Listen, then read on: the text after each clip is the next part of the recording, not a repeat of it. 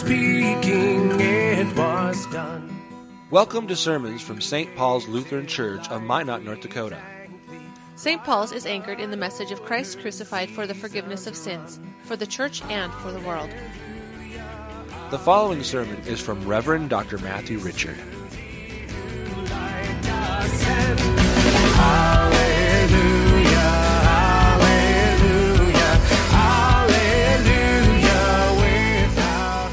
The Holy Gospel according to St. John, the 16th chapter.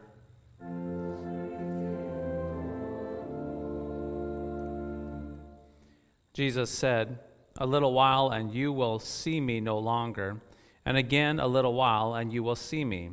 So some of his disciples said to one another, "What is this that he says to us? A little while and you will not see me, and again a little while and you will see me, and because I am going to the Father."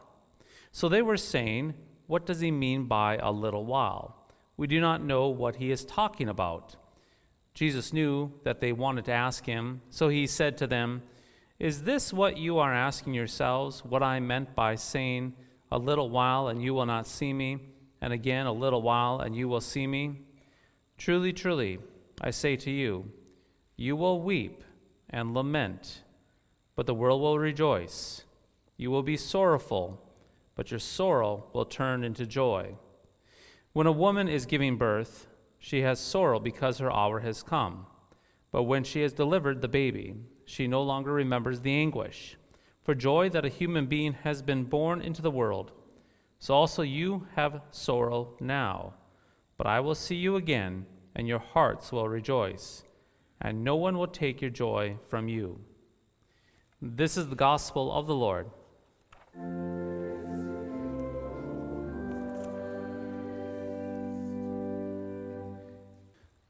In the name of Jesus, Amen.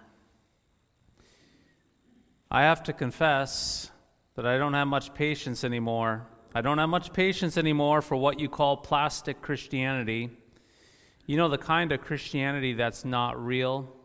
The kind of Christianity where people pretend that they are happy all the time. The kind of Christianity where people indeed pretend they're happy all the time, where you supposedly walk this Christian life, this victorious Christian life, without sorrow, without pain, and without sin itself.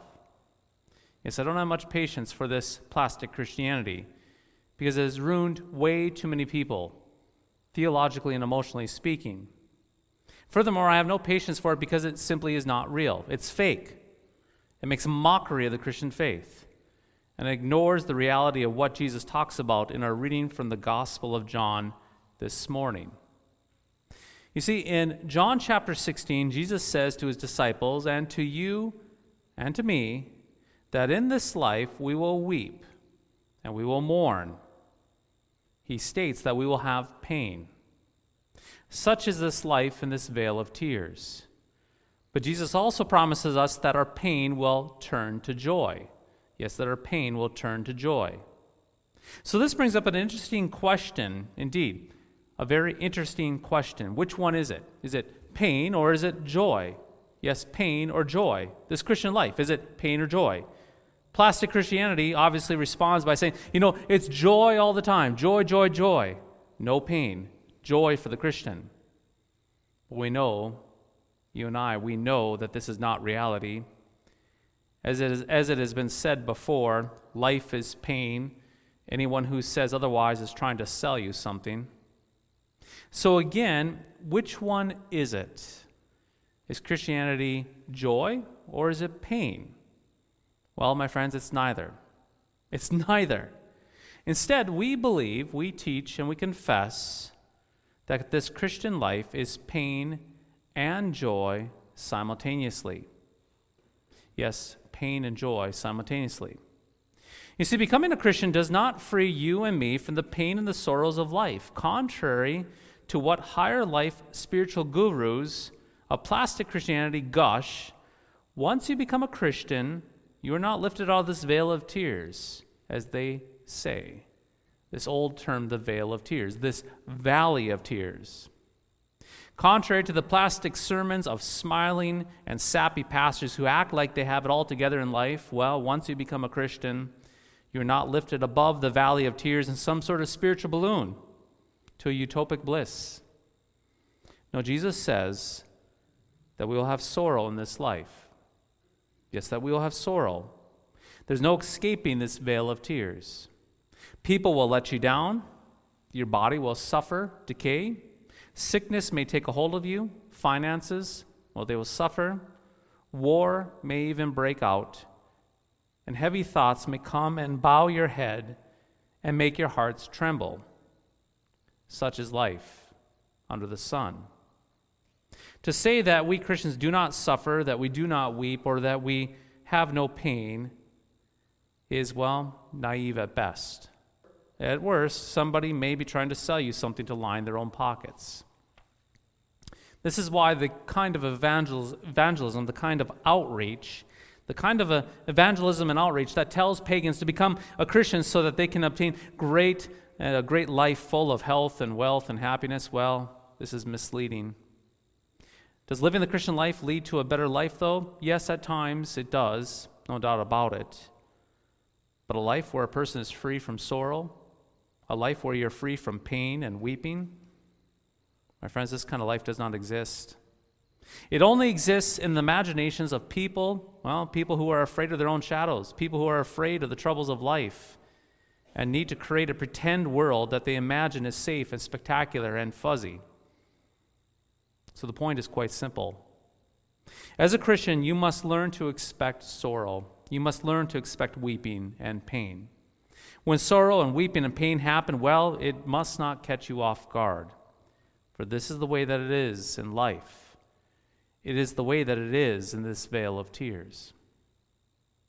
Now, dear friends, we must bluntly keep in mind, not to be harsh, not to be crass, but to be real. We must keep in mind that we are not living in the Garden of Eden anymore. We're not in the Garden of Eden with Adam and Eve at the very foundations of the world. We live right now in a present world that is cursed by sin. Indeed, it is cursed by sin. We live in a world ruled by the devil himself, as the scriptures say, the devil who is the prince of power of the air. Furthermore, when we become a Christian, we are not instantly transported to glory, zapped out of this vale of tears unto glory. No, we remain in this world. This is why the old hymn writers refer to the Christian as a pilgrim, if you will, a pilgrim on a journey in a foreign land. But what of joy? Yes, what of joy? Does the Christian have any happiness or joy in this life at all? Or is it all doom and gloom? Is it all pain? Is it all suffering? Is it all sorrow and tears? Friends, please listen up. Yes, please listen up. Jesus, he promises you and me in the reading from the Gospel of John that our sorrow will turn to joy. It's interesting to know, though, that there's a great difference as well between joy and happiness. That is to say, the joy that Jesus speaks of, well, it's not the same as having happiness, like the pagan has happiness in this world. You see, when the average pagan talks about happiness, they're typically seeking pleasure.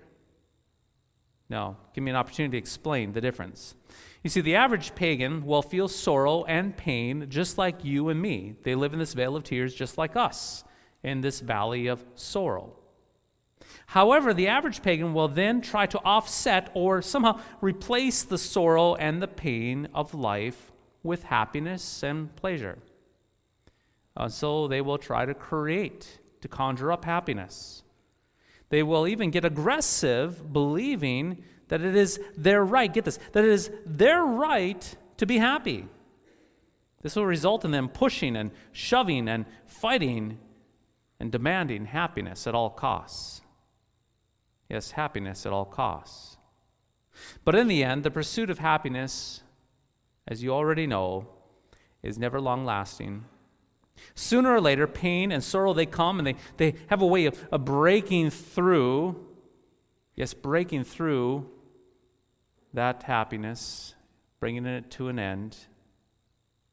Unfortunately, though, and this is where things get dangerous, pagans and, yes, even us Christians, well, we can fall into the trap of fighting back against sorrow and pain. We fight back against it by trying to create a greater happiness, by trying to create a greater pleasure.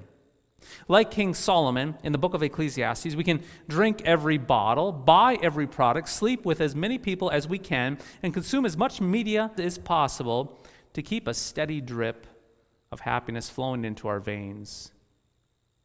But in the end, the happiness of the world lasts only for a moment. So what about joy? Joy, though, is quite different. Joy, it cannot be created or forced by our own endeavors. Furthermore, joy does not originate in the depths of our heart. It does not conjure up from deep within. It doesn't start right here. We don't have the joy down in our hearts, as that old children's song says. No, the joy that Jesus speaks of, the joy that Christ speaks of, is outside the human heart. You see, Christian joy, the Christian's joy, is not the same as pleasure or happiness. Joy is something that is, get this, that is given to you. It is given to you. As an old theologian once said, joy, it's like a stab. Joy is like a stab. It breaks through our tears. It breaks through our sorrow. It comes and divides through our pain. And it points us to something bigger than the hardships of life. And so, dear Christians, think of it this way. Joy is something that you will permanently receive, no doubt about it. You will permanently receive joy when you are delivered from this vale of tears, when you are resurrected from your graves unto eternal life. At that great last day, and we can smile, and we can smile and long for that day. That you and I, we will have complete joy forever on that great glorious day, that great eschaton, that great last day, when we will live apart from this veil of tears with complete joy. And so what this means is that you and I, though right now, that we smile through our tears. In other words, we weep in this world because sin constantly attacks us. It attacks every single one of us. Temptations, they make our hearts weary. And the world, well, it always scorns. And yet you and I, we as Christians, we smile through our tears because we are given a foretaste or a sample of the joy that is to come at glory. The Lord, He actually pierces your heart and gives you joy as He calms your conscience, as He covers your sins with forgiveness, and as He strengthens your faith through His word and sacraments. We smile through our tears. Baptized saints, the Lord God wants us to have joy in this life, and so He gives us good gifts while we experience sorrow, while we experience pain in this vale of tears. For example, He gives you gifts such as authority, parents, and police to keep you safe, joy. He gives you physical life from the womb to your deathbed, as well as doctors to heal your body, joy. He does not want you to be alone, so He gives the gift of marriage. He gives a husband, a wife, and a wife, a husband, joy. And let us not forget, He gives you possessions. He gives you a good reputation. He gives you contentment, all gifts, joy. And finally, but certainly not least, He gives you everlasting righteousness.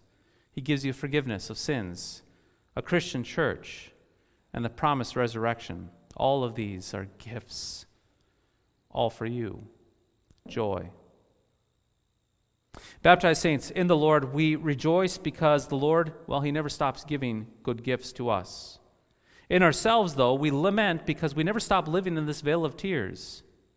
And so, in the Lord, we have a reason to rejoice, but in ourselves, at the same time, we have reason to be sorrowful. And so, we rejoice in our sorrow, and we sorrow alongside our joy. We smile. We smile through those tears. But this is neither plastic, this is neither fake, but this is real Christianity, smiling through our tears. Baptized saints, smile through your tears this day, for you neither deny the reality of pain, nor are you abandoned to your pain in this life.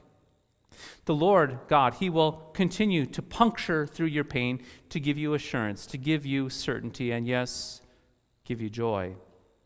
He will do this. He promises to do this until He delivers you from this valley of tears unto glory, where we anticipate where all pain, where all sorrow and weeping are gone forever, and then we are given permanent joy. It's Christ for you. Joy in Christ. We smile through our tears. In the name of Jesus, amen.